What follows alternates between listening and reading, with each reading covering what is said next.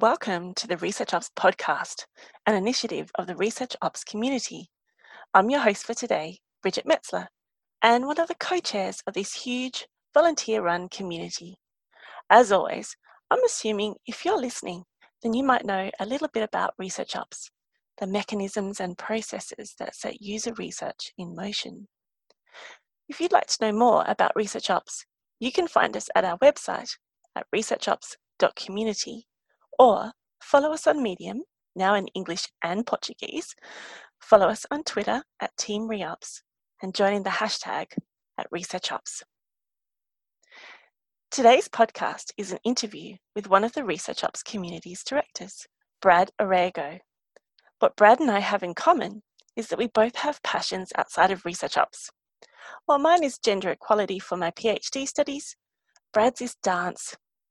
Together, we explore how looking through the lens of dance changes a research practice and how dance can help us advance in research. Listen now as Brad and I have our long and I hope interesting chat. Thanks for joining me, Brad. I appreciate it. Really appreciate it. So today we've got Brad Orego. How do I say your last name? I've never even asked you. It's technically Orego with a long E. Okay. It's Italian in origin, but I'm not particular. Okay. Thank you. So we've got Brad Orego from the Cheese Board, from the ResearchOps community, joining me today for a bit of a chat. We're going to cover all kinds of things. It's a very meandering chat. I'm hoping that we might learn a little bit about ResearchOps, learn a little bit about research, and mostly learn something about Brad. So we'll get started. Brad, thank you so much for joining me. So first of all, would you mind telling me just a little bit about you? I sort of know you, but I don't know you. So yeah. So I was born, I sort of grew up in Buffalo, New York, in the United States. After sort of graduating from high school, I went to the University of Rochester, where I got a BS in computer science and a BA in psychology. And when people ask the question of like, how did you get into UX, like, where did you start your career, I actually have to go back to when I was choosing a college, because I decided at some point, I was 17 years old, that I wanted to study computer science because I wanted to make video games, and I wanted to study psychology because I wanted to understand people. And Rochester is one of the only universities that I talked to that said you can come here and study both of those things. Wow. Most schools said, well, you're going to have to pick the engineering school or the social science, School of Arts and Sciences, whatever it may be. And Rochester was like, no, come here, double major. It's totally cool. People do it all the time. So I went to Rochester and was sort of studying the two things in parallel independently, until we had an adjunct professor during my third year sort of come in and teach an intro to human-computer interaction course. And that, to me, I was just like, I read the description and I saw the title and I was like, human-computer interact, what is this? And why has nobody told me about it? And it just like fundamentally changed my entire life and my career trajectory, because I had no idea what was human-centered design, what was research in the context of technology, and in the context of software. I was doing a lot of research both in computer science and in psychology. So I worked with Professor Andrew Elliott in the Approach Avoidance Motivation Group, I think is what his lab is called. So I was doing this like high quality academic research in psychology and had all of that training and was in the honors program and all of that, but just hadn't even thought to apply that to the world of the sort of tech industry. So that really opened my eyes, and like I said, just like fundamentally shifted. I was going to go and sort of be an AI engineer, right? I was like, okay, I can write code and I can sort of do some mental model stuff. So I'll just go into AI. That's a cool new thing. And, quickly changed my mind on that, and, really fell into the world of UX. So that, I guess that was, 2020 now. So I graduated in 2011, moved out to Madison, Wisconsin, and spent about 6 years there working with a bunch of different startups, a few agencies, doing some freelance work, like had a pretty much a crash course in like, this is how you do UX. A lot of my career, I was the first sort of, UX design, UX research person that these companies had hired, and they would, hire me, and they, I would say, okay, cool. What do you want me to do? And they said, you're the UX guy, figure it out. Like, somebody said we needed a UX person, go do UXy things. Um, so I got to learn very quickly, like, what works well and what doesn't work well, and the non-technical side of what it is to work in human-centered design. You have to know how to communicate, you have to know how to understand and sort of strategize around what are the needs that your teams, your colleagues, whatever, they're just saying, we have questions, we need you to help us with this, but they typically can't articulate particularly well what that is. So spent a lot of my early career doing that. Moved to New York, I guess, a little over 2 years ago, and really sort of transitioned, and it started a few years before, but really transitioned away from doing some of the design work and focusing on research. It's always sort of been my first love, in that sense that design is an activity and exercise of problem solving and of creation, and research to me is about discovery and uncovering these insights and sharing those. And that to me is much more interesting. And it's also what I've seen in my experience, that people, like, I think the design practice is a little bit more mature than research is, and there are a lot of people that don't have an academic background in human subjects research that are doing research in the tech industry, especially in the US. And there's a lack of rigor, there's a lack of structure. A lot of times it's, someone says, you're doing design work, we need someone to do research, and they just kind of throw you in the deep end. And people don't, there isn't a lot of structure, there isn't a good curriculum even at this point, which I think is what really drew me to the ResearchOps community at first, and to accepting the position to work on the board, is that how can we start to support, and how can we start to build out, what is this curriculum, what are you expected, what are the different methods you want to use, and how can we build templates for people to get them all up to speed and get them doing better research faster. So coming back to all the way back to the university, so that was the first time that they had done it.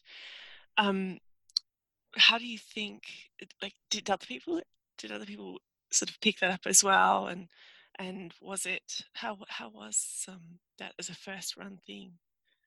Was it a sort of a moment of exploration for the teachers as well, do you think? It was.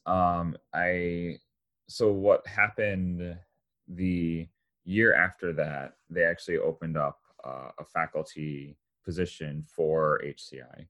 Right. So I was the only undergrad part of the selection committee, because I basically walked into our chair's office and said, you have to let me do this, because this has such a, like, the future of my career such a draw for you on this hire. And I'm like, we need to have somebody that's willing to work with undergrads, that knows how to teach at this level. Like, we can't hire somebody that's, so I got to be part of that selection committee, which was super cool. And that, every professor that they did their search and whatnot, when they invited people in to give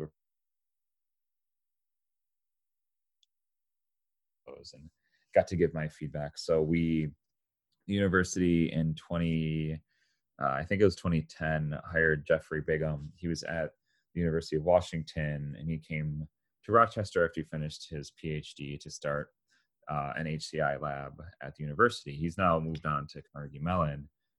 Esa and Hook has taken over for Jeff, but yeah, so they now have a whole lab and all of that stuff. They have a lab. They have a few courses in HCI. What I'm doing now as an alum is working with the Digital Media Studies program and with the Career Center to essentially build a minor in, like, user experience research and design. Because what I found is that there are a lot of students that are studying anthropology, studying sociology, psychology, these types of, social sciences, where you'll do research on humans, but none of those people and none of their advisors or any one of their faculty members are saying you should consider a career in technology. Right. So we want to sort of build this bridge and build the scaffold to get these social science majors with the research skills, give them a little bit of training, a little bit of context of how to apply those Mm. to a digital product, and then have the career center and have those relationships set up so that we can get more. Because like I would much rather hire somebody that studied psychology and Mm. teach them how to work in tech than hire an engineer that understands the tech and Mm. try to teach them how to do all the research stuff. Yeah. Yeah. Uh, I had a conversation with one of my supervisors on the weekend, actually, and because we don't see each other very often, we're in a different state, and she said, "Oh, use research. That's just market research, right?" I said, "Oh no, no, it's a very broad field." She said, "But it's not really research because it's not led by the researcher. It's led by what the company wants, and so therefore it's not proper research." Hmm. So I thought that was it's a nice, interesting little line there that I hadn't heard before. So she's from sociology, so it was interesting. Um, so so did you find that beautiful sort of nexus point, as it was, between sort of technology and humans that really brought it all together for you? Yeah. Yeah. I think that was, I mean, it's really interesting, right? Like I could have just as well gone into being a research psychologist, right? I could have Mm. gone and gotten a PhD, worked in a lab. Like I could have done all of that. Um, and I, for a while, even my first few years out of college, thought, well, I'll do this for a few years, I'll get some experience, and then I'll go get a PhD and I'll teach.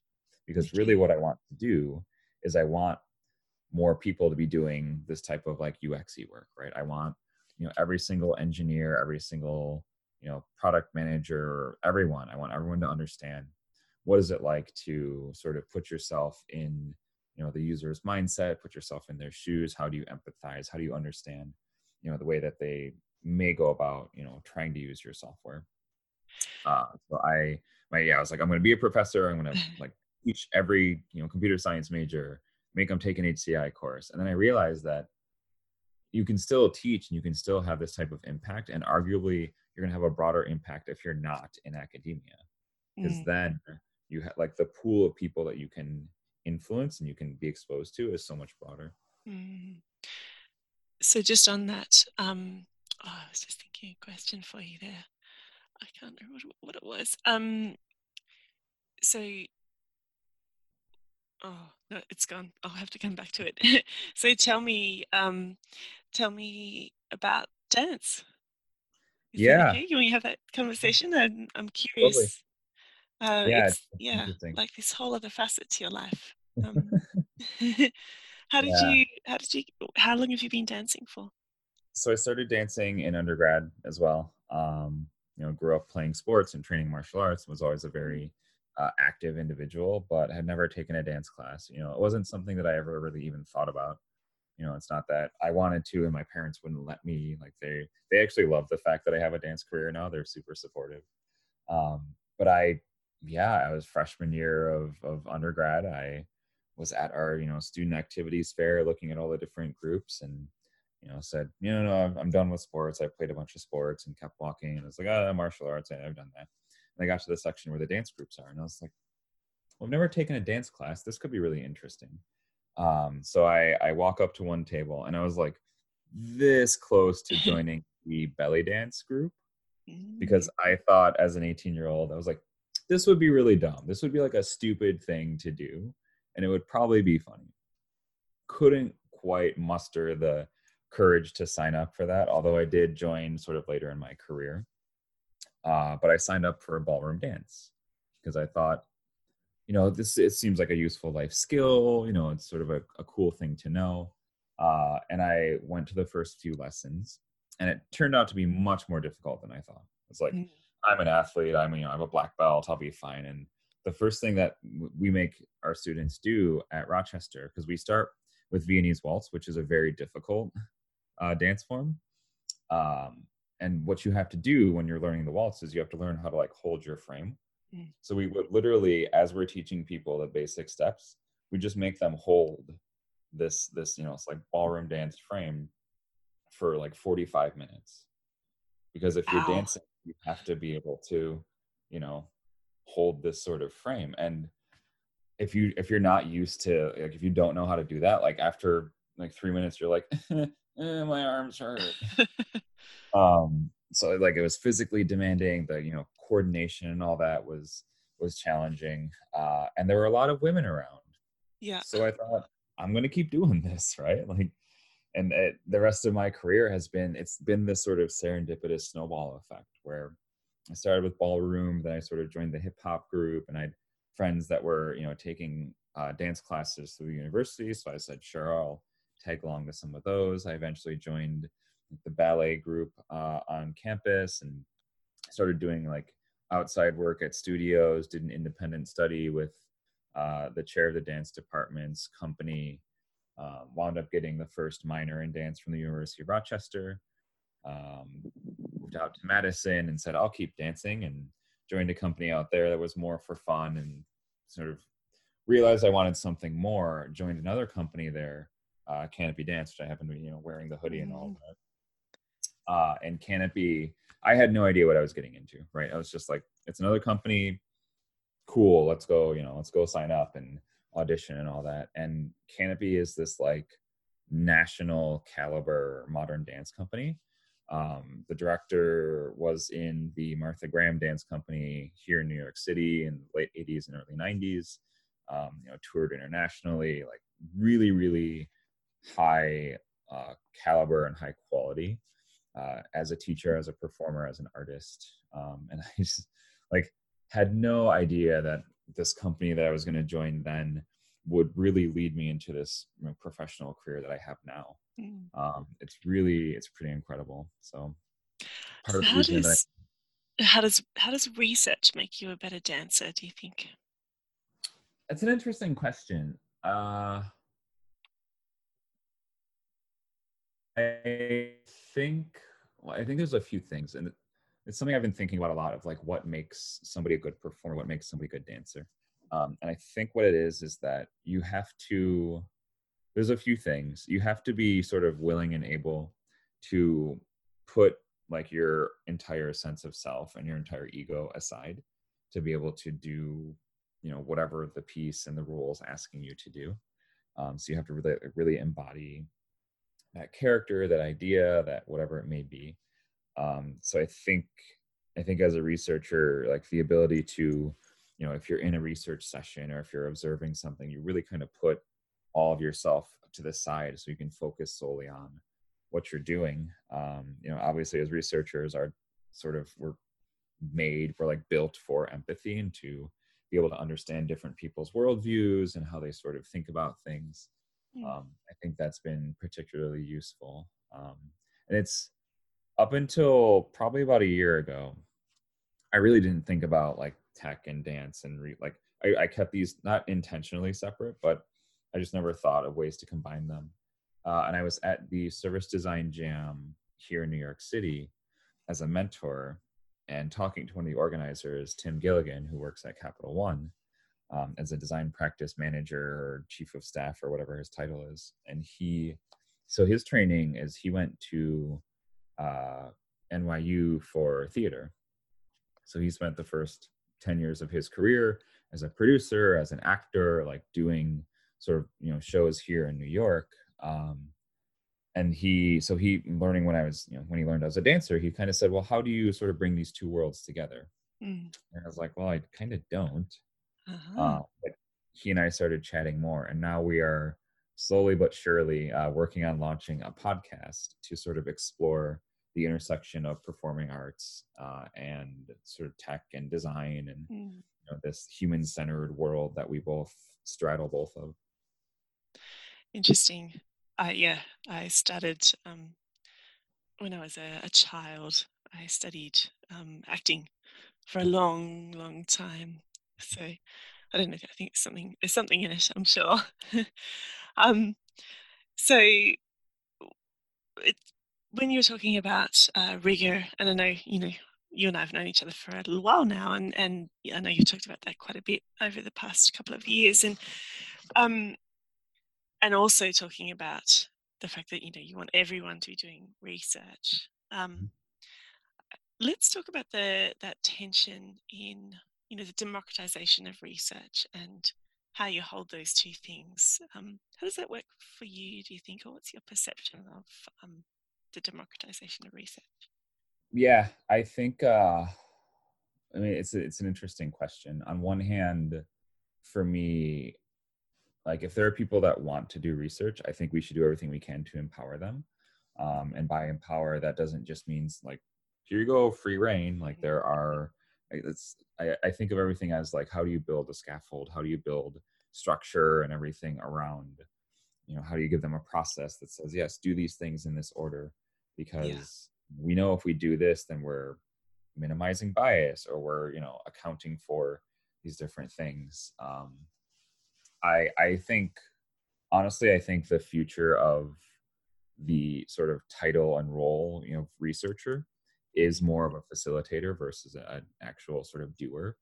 I think a lot of companies and organizations, are hiring researchers to help guide people and guide teams through the process of doing research. Because what I've realized is that the way the process typically works is that you have a researcher on a team and somebody else on the team says, hey, we have these questions or we want you to go investigate, these three things. So they tell you to go do a thing. And then you, as the researcher, make your plan and then you go execute it. And then you analyze the results and you come back and you say, here's what I've learned. Mm-hmm. So there's a lot of potential noise and loss in the very first and very last step, where somebody says, we want you to go do this thing. And you think you know what they're asking for, but sometimes you don't, or sometimes you're wrong. So the research you go out and do doesn't actually answer the questions they have. At the same time, if you go out and do the research, then you have to like analyze and synthesize and present your results. And there's also like there's an opportunity for a communication breakdown there. So when I think about democratization of research, I look at those two, potential breakdowns and say, well, instead of there being this walled garden around research, we can cut out that first and last step by bringing people through the process and through this journey themselves, such that, sure, we'll still put together a summary and analysis and all that, but I don't have to communicate to my team, here's what we learned, because they were part of the process. They saw it firsthand.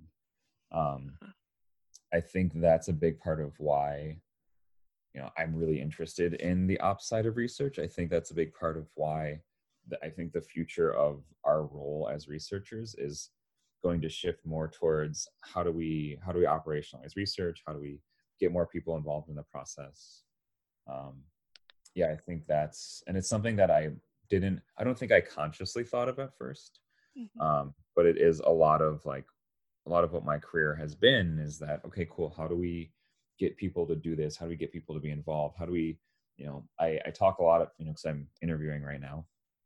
I talk a lot about these viewing parties that I do where, you record all of your sessions, right? And you go back and you annotate and you whatever, but, there's something different in somebody reading a report versus watching, 5-10 clips of users struggling with, whatever thing. So I have, started this practice of putting together these viewing parties where you schedule a 1 hour meeting like during the workday and you invite, stakeholders and whatnot. And you can get snacks in, popcorn, whatever, you make it this sort of fun thing. But what you're doing essentially is that you're saying like, here's 3 themes we're going to explore. And I have edited together, basically a supercut of a handful of users saying the same thing or having the same usability problem or whatever it may be. And you watch it together so that they're not just seeing one video, because in 1 hour you can watch one session. Yeah. Right. Versus like, oh, here's 10 people struggling with this thing. Here's 10 people struggling with this thing. And it also gives you time to discuss afterwards. So you show like, okay, cool. We're going to spend 10 minutes. We're going to watch these clips and then we're going to have, a 5 or 10 minute discussion. Because it gets you to like, everyone sort of talks about, what did you see? What did you think? Like it's good to have that shared experience, but it also sort of is training people on how to observe, and how to sort of gain insights from what they're seeing.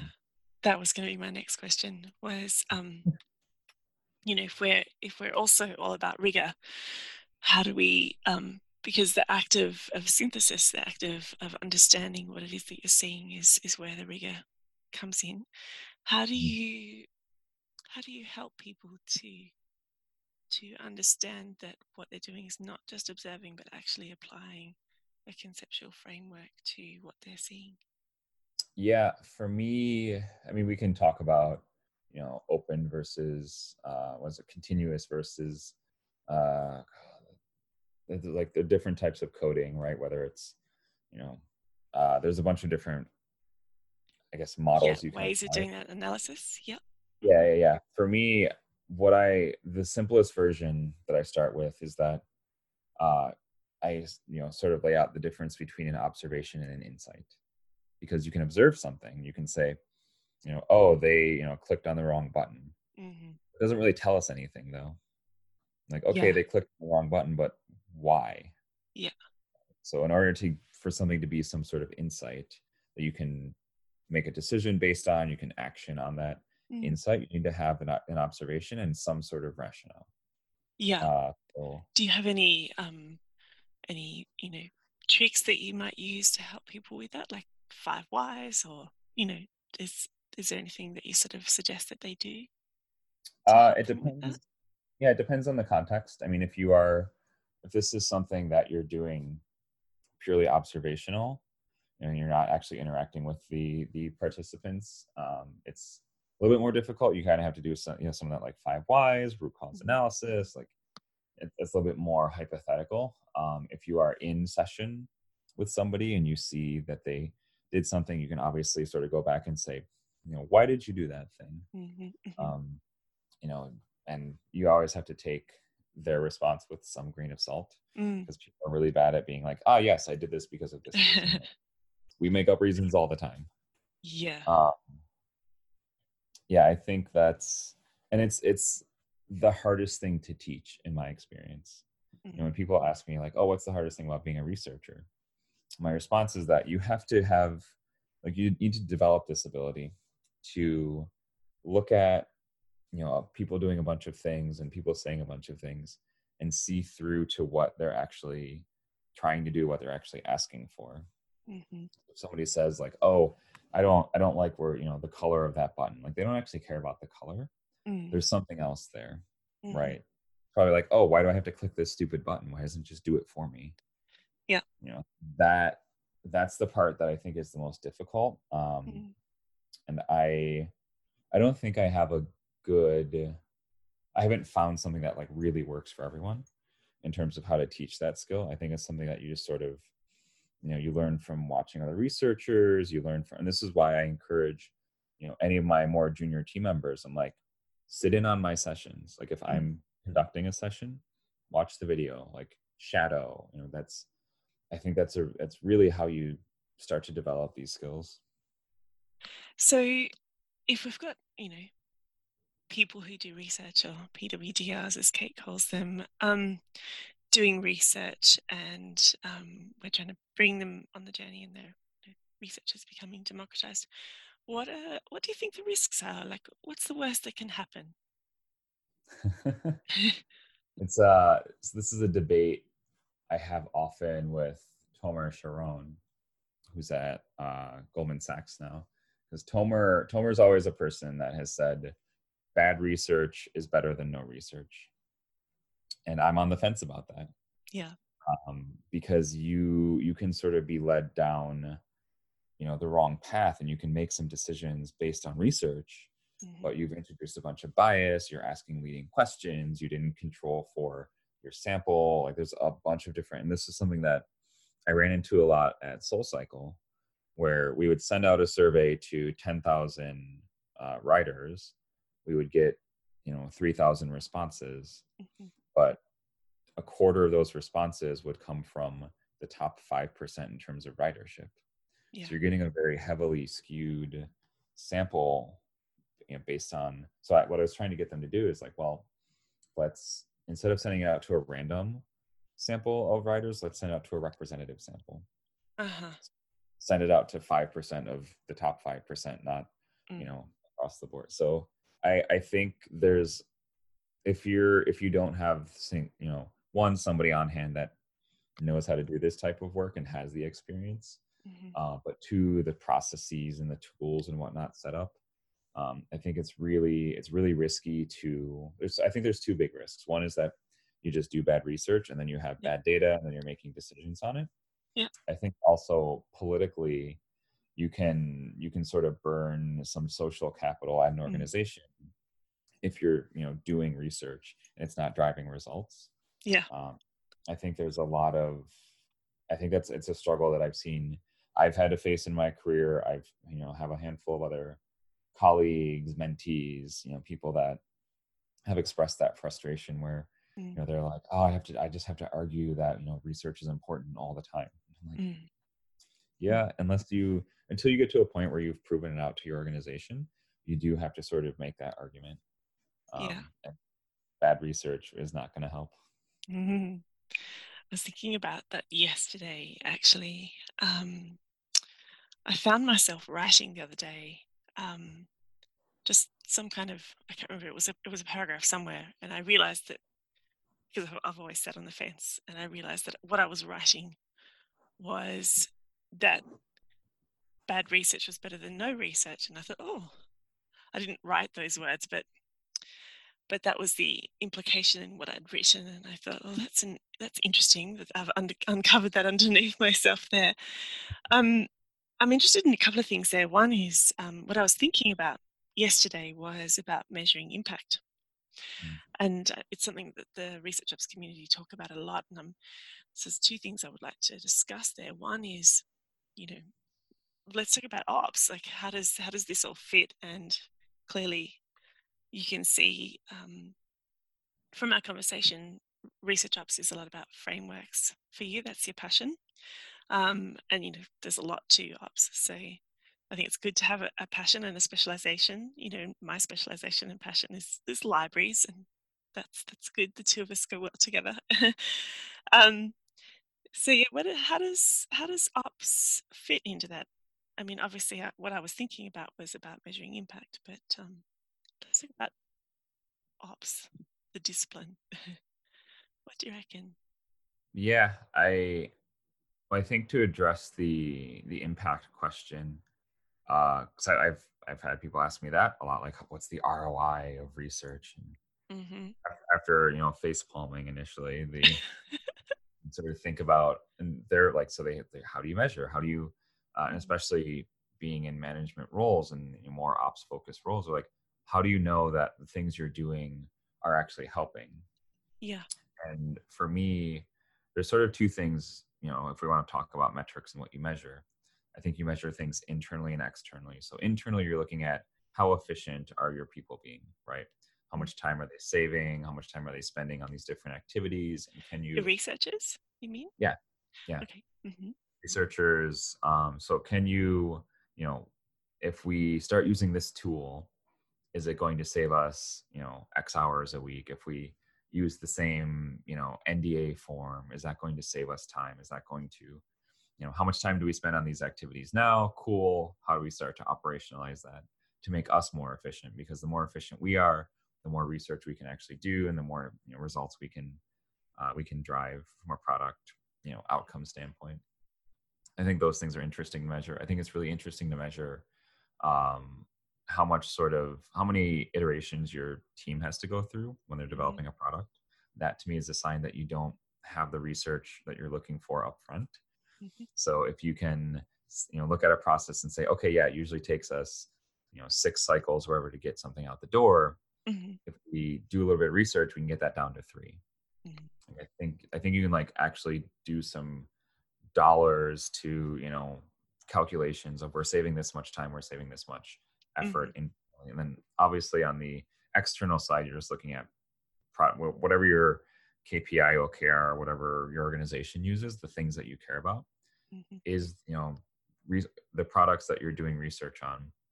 Are you seeing the increase in those numbers? Are you seeing, I actually have recently, and this is not necessarily ops related, but it is Yep. sort of on the Mm-hmm. measuring topic. I've adapted sort of a framework from more of a product management standpoint, that there are essentially 4 like major business metrics that you can influence, right? So there's acquisition, how good at you are at getting people to sign up for your thing, try your product, whatever. There's retention.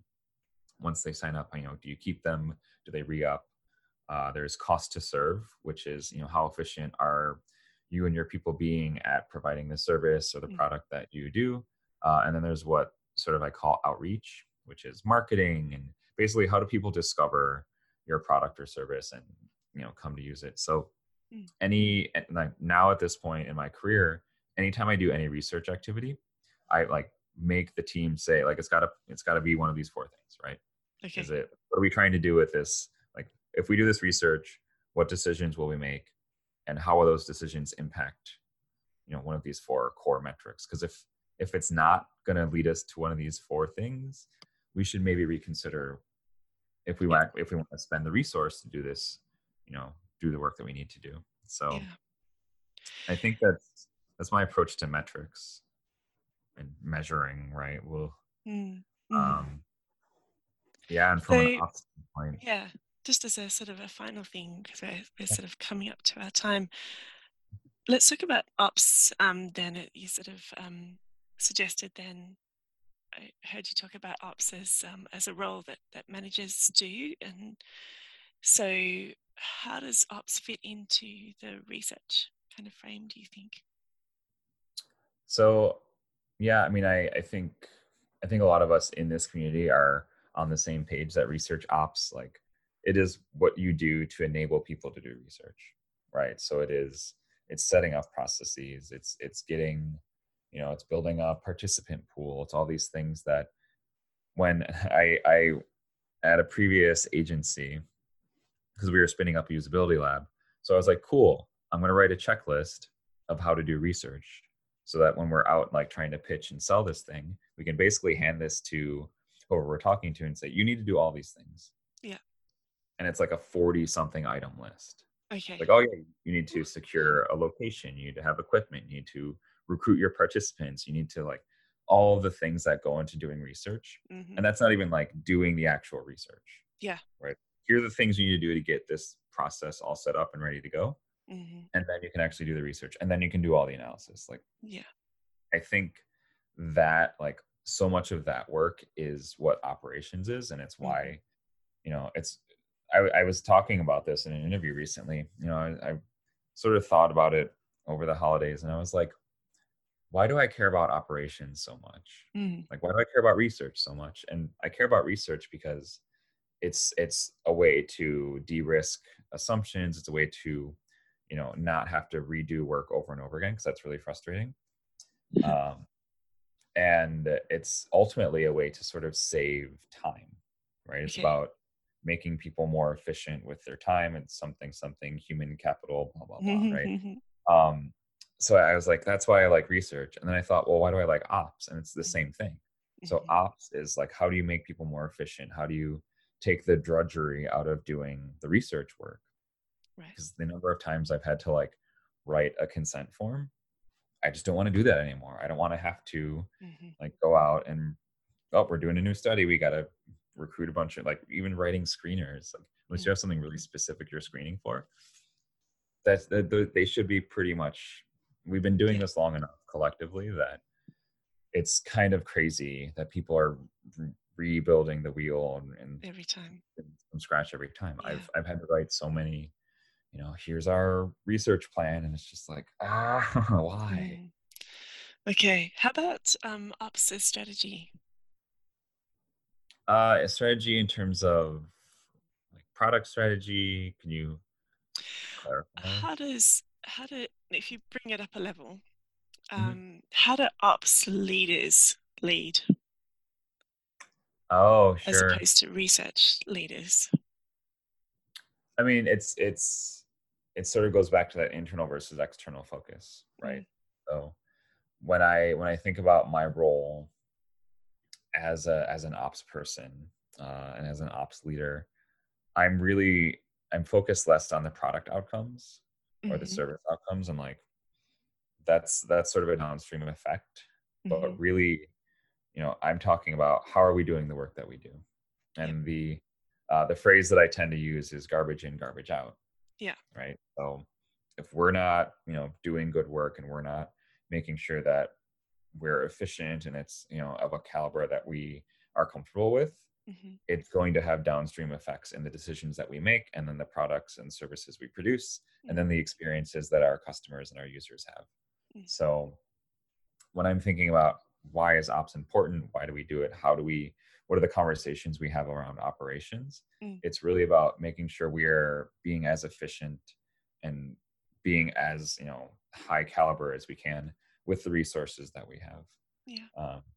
I think that's why enabling and democratizing research is really interesting, because you can get people 80% of the way there if you give them all these tools and like an hour of training.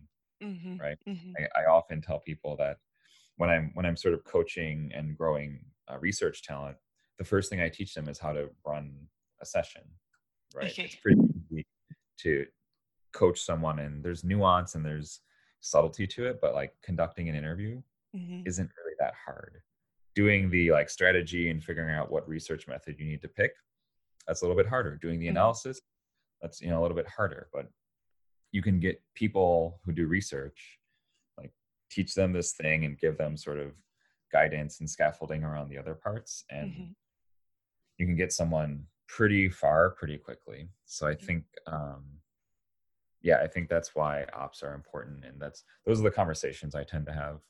Okay. They're like, why are we doing this? Like, well, if you want to make smart use of the time and resource we have, we should do things like this. Okay. So it's about a return on investment sort of thing for you. Mm-hmm. It's about return on investment, and it's about happiness. If someone is stuck writing that same research plan over and over again, it's really frustrating. If they have to spend an hour editing a video because we don't have good enough, software or whatever, if someone has to manually transcribe, an interview session because we don't have a transcription service, like that's one, it's wasting time, but two, it's also just not an enjoyable thing for your people to be doing. Yeah. So can we invest a little bit in efficiency, but also in, sort of happiness? And so what do you think, what does the ops community itself mean to you? Let's talk about re-ops. Where do you see us going, do you think? I mean, it's a conversation we've been having on the board, but I think the more that I sort of see how things are growing, and the more that I think about it having some sort of professional organization, I honestly think that's the direction we should go, because the more we start to churn out content, the more we start to sort of generate, knowledge and things that people can leverage. And we start to do events and meetups and all those things. Like we have the trappings of any other professional organization. We just haven't, the community is only a year and a half old at this point. Nearly 2. Yeah, so we're coming up on, it'll be 2 soon. Yeah. Now that it's January. But I think, I mean, I still have this vision, this like magical future where, their companies are using the templates that we're coming up with and the sort of best practices that we're developing as the basis, when they start to spin up these organizations and these teams. That's as I'm interviewing, that's what I keep saying. It's like, look, this community's been here for almost 2 years at this point. We have a lot of conversations and there's a lot of knowledge sharing, and we're sort of starting to settle on best practices for recruiting and for knowledge management and for like whatever it may be, all the different, the 8 pillars that we have. We're starting to coalesce around what we think are good ideas and what are maybe less good ideas. But there are very few organizations that have had the opportunity to apply all of them, because you are sort of working on legacy and you're sort of trying to build this organization around the rest of your company and whatnot. And I like what I'm looking to do professionally is find an organization that is starting from scratch, so I can say, cool, let's put this thesis to the test. So like putting ops in first before research. That is 100% what I want to do. I want to we want to see one of those. Yeah, and I think it'd be great for the community. I think it'd be great for whatever organization is sort of getting the like fresh off, hot off the press, the most up to date and most recent thinking on sort of what is research and what is ops. Mm. But I think that's once we have a few more case studies as a community under our belt of like, here are things that we think, here are places where we've applied them, and here's the outcome. Yeah. That's really gonna help us out a lot, and I think it's gonna help obviously the organizations that are represented in our community. But I would love to have a global like annual research ops event where we all come together and do a thing, right? I would love Yeah. to have a professional organization that we can point to, and someone put it on your resume and say, I'm a part of this. I put at UXPA, I'm like, I'm a UXPA member. That's cool. Yeah. Like I can't say I'm a ReOps member because I do say it. Yeah, me but too. it doesn't have the gravity or whatever that having this thing that you're a member of and produce this organization that produces content and produces events and does all this stuff. Like, I think that's the future for us. Interesting. Well, thank you so much for a lovely interview. I think it was really interesting to hear about the democratization of research and the application of rigor and the way in which your other passions can sort of be brought to the table, and what that means for the future of research and for future of ResearchOps. In particular, it strikes me that we in the community are, in a sense, kind of creating a future for ourselves. And so it's fascinating to know the people who are there doing that creation, and as a researcher to sort of document that as we go. I think it's it's going to be fascinating. So I think I just wrote down a little thing that it's about happiness, and that's what you said before, and that really sort of struck a chord with me. So thank you for your time, Brad, and I'll catch you on the board. Yeah, go. I guess you're just starting your day, so yeah, go have some breakfast. Yeah, go have some breakfast. All right, thanks, Brad. See you later. Bye. See you. And that's the end of today's podcast. We hope you enjoyed it. If you want to hear more, please subscribe or join us in the ResearchOps community. If there's someone you'd like us to talk to, please drop us a line at teamreops@gmail.com. Our next show is a conversation with Roy Opata-Olande. Roy runs the research operations practice at Zapier, helping the teammates across the globe learn customer insights more efficiently and effectively. Prior to this role, he led the UX research practice at Buffer. When not working or hanging out with his wife and 3 young boys, he can be found obsessing over football, soccer.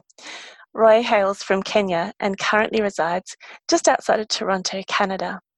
It's a great conversation covering how Roy got started in ops, why, and how he's tackled the challenge of building the practice from scratch within Zapier.